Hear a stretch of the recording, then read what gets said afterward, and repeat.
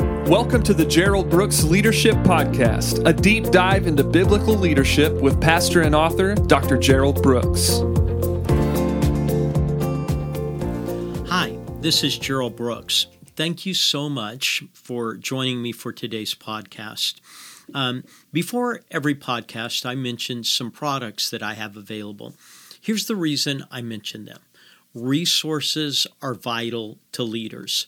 If you're going to be a sustaining leader, you have to surround yourself with resources all the time.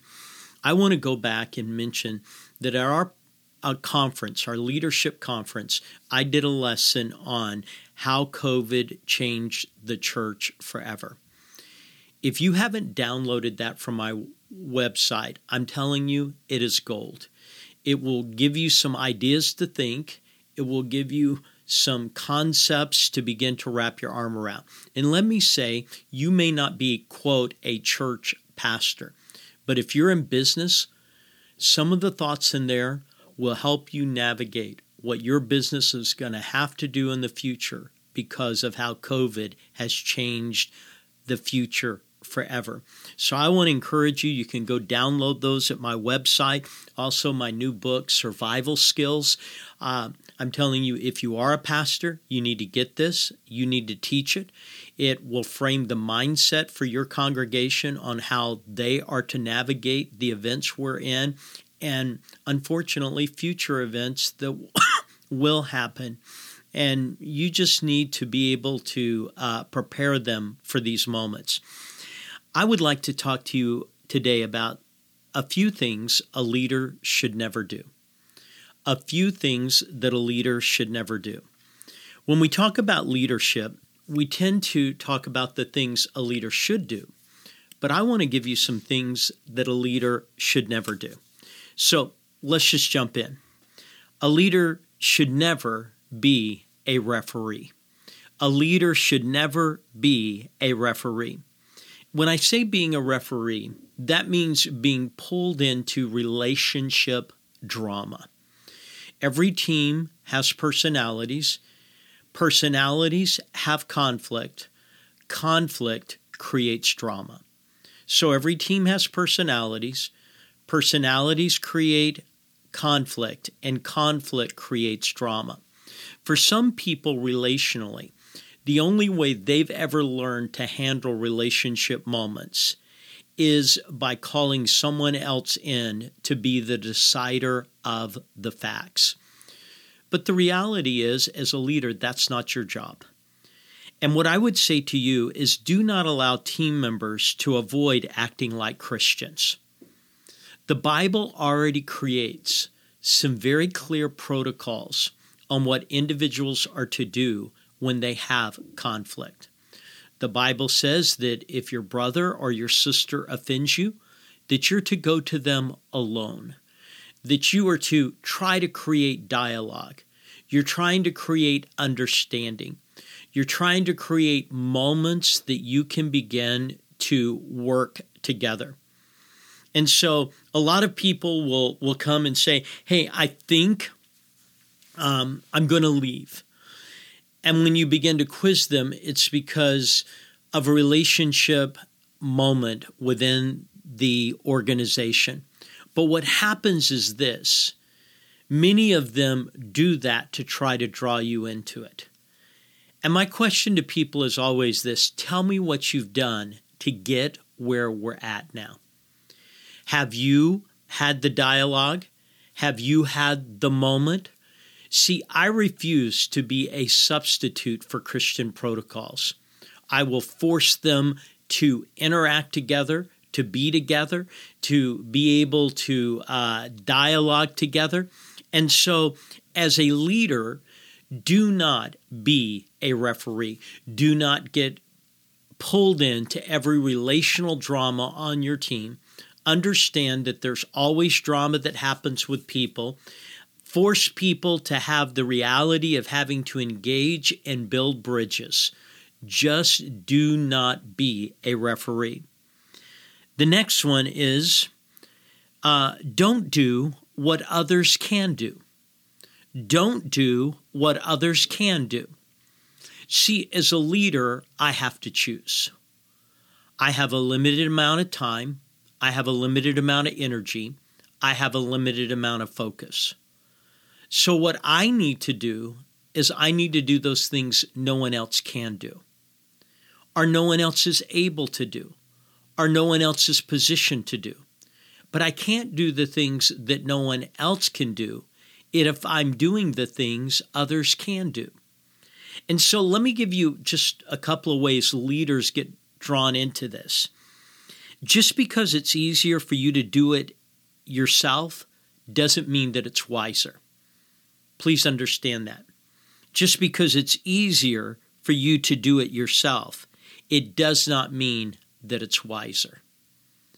See, it's easier for me to do certain things because of the longevity and the number of times I've done them. It's not wiser. It's not good for me. It's not good for the people, and it's not good for the organization. So don't do what others can do. Another way we get drawn into it, it may not be as fast if you let others to do it, but it's always better if others do it. So I may be able to do it faster because I've already spent time in the learning curve. I know exactly what to do, but it's not going to make them better, and it's not going to make the organization better, and it's not going to make me better. So when you're a leader, you do the things that nobody else can do. You do not do the things that others can do, even if you can do them faster, and even if you can do them better. What you do is you teach them. And as you teach them, you go through the process of saying, these are things that I've learned to help them to be wiser and help them to be better, and that helps the organization to be better. So a leader, they don't become a referee. A leader doesn't do what others can do. A leader does not allow others to backdoor your team. A leader does not allow others to backdoor your team. Now, what that means is this. If I do not protect my team, then my team will not protect me. If I don't protect my team when someone comes after them and says, I can't believe what so-and-so did or so-and-so didn't do, if I don't put my hand up and say, hey, they're my team, they're who I trust, I have to protect my team. And what that means is a little bit of one of the previous thoughts. I don't let them come to me if they haven't already gone to them. I make them talk to my team. One, I want my team to learn how to handle these moments. Two, I want my team to learn the wisdom that comes from criticism. But number three, I don't want people thinking they can jump ahead in line. They don't get to do that. Now, here's the reason this is critical. If you don't protect your team, then your team will not protect you. And I can say this just totally accurately. I've never had anyone on my team that someone hasn't come to me and told me why I should let them go. I haven't had anyone on my team right now, let alone in the past, that I haven't had that. And I just look at them and I smile. Because here's the thing. I need a team to do what I'm doing. And I'm not going to let someone disrupt my team. I'm going to protect my team. And many times I have found that my team was wrong. But I'm not going to handle that in a way that it creates a problem for my team. I'll handle that in a personal way. So, 3 things. Don't be a referee. Don't do what others can do. And don't allow others to backdoor your team. The next one. Do not express disagreements in public. Do not express disagreements in public. You never take a private issue and make it public. You handle it privately. That is the preferred way. Now, the reason that's critical as a leader is if you go into even a staff meeting, and in that team meeting and staff meeting, someone has done something and you bring it up publicly, then you've done a couple of things to create injury. One, you've created embarrassment. Two, you've created fear with other team members. And three, you probably haven't resolved the issue. But what happens is when you deal with things publicly that should only be dealt with privately, you force people to choose sides. People have to decide, do they side with you or do they side with them? And so when you take an issue that is valid, but you handle it publicly, you create an environment where you've divided your own team because people are going to have to choose whose side they're on. So when it comes to disagreements, and we all have them, let's just be honest, I go home every day and I disagree with me. I look back on decisions that I've made and I say, man, I'm not sure that was the best decision. I look back on direction that we may have pursued and I'm thinking, man, that wasn't the best direction. I look at money that we spent. I wished we hadn't have spent this. Well, the whole concept is this. When you disagree, which is going to happen, you handle it personally, not publicly. And so the more you handle things personally versus publicly, you create a safe environment. And a safe environment is where people thrive. So don't be a referee. Don't do what others can do. Don't allow others to backdoor your team. And don't express disagreements in public. And then don't put up with a bad attitude. Don't put up with a bad attitude. See, in an organization, everyone has a right to have a bad day. I have bad days. You have bad days. Other people have bad days. Something may be going on at home. Someone may not be feeling well. Someone may be just responding to the pressure of the moment. Everyone has bad days. And let me just go on and say everyone has bad weeks. That's just the nature of individuals. But here's the thing. No one gets to have a bad attitude. Having a bad day is one thing. A bad week is another thing. But a bad attitude is a whole different thing. Years ago, I framed this thought. If you work at an organization, when you take the check, you lose the right to have a bad attitude. See, if you work at an organization and you took the check and you cashed it, you lose the right to have a bad attitude. And the reason you lose that right is because people will give you a bad attitude for free. I don't need to hire somebody to get a bad attitude. I can get that for free. There are people who think it's their God-given gift to give me a bad attitude. There are people who think that they are serving God with their poor attitude. But here's the thing. When you work at an organization, you do not get to take the check and have a bad attitude.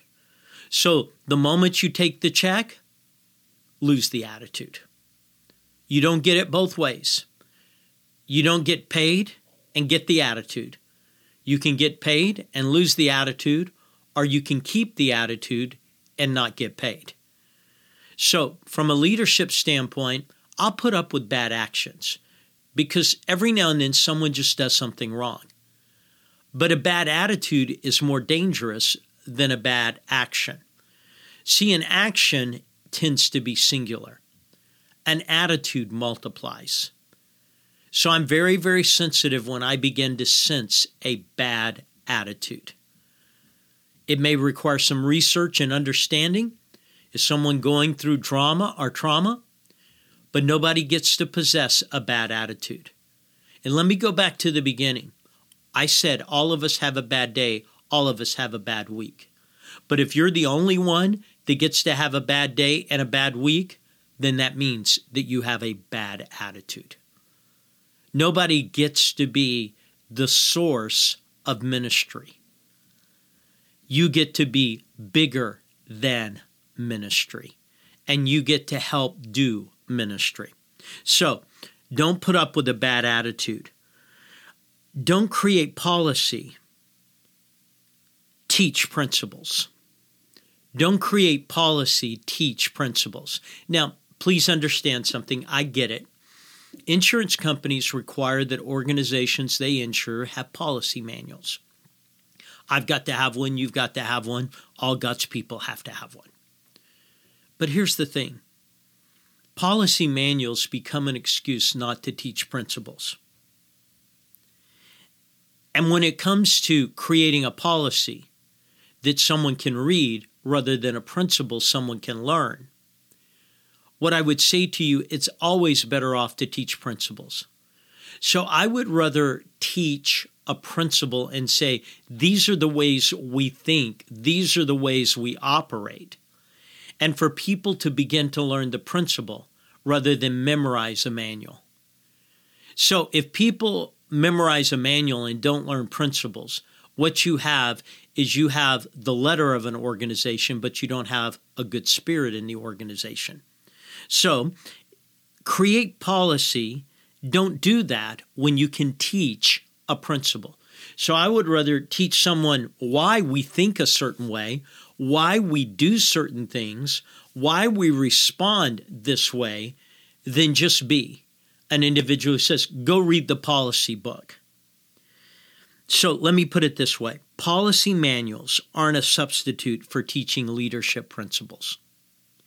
Policy manuals are not a substitute for teaching leadership principles. They're just not.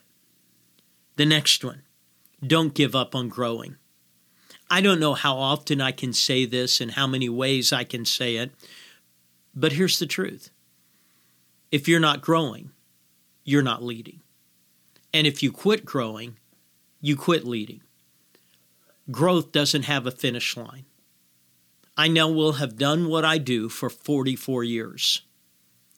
Most people don't do anything for 44 years. But I've done what I do for 44 years. And every day, I go to the office and ask a question. How can I grow? Because I know 44 years gives me perspective. But growth gives me opportunity. And a lot of people have perspective, but they don't have opportunity. Growth is what creates opportunity. So just get out there and grow. The next principle, don't treat everyone the same. Don't treat everyone the same. Now let me revisit this before we get far into it. We know that there is a standard of operation that is required, that we love one another even as God, for Christ's sake, has loved us. So what I'm saying is there's some things that are universal. My value towards people is the same. My love for people is the same. I love you. I value you. But here's the part that's different. When it comes to team, not everyone's treated the same. So let's just take the illustration of football. You don't treat the kicker the way you would treat your defensive tackle. If you made your kicker do everything your defensive tackle wants to do, your kicker wouldn't be able to kick.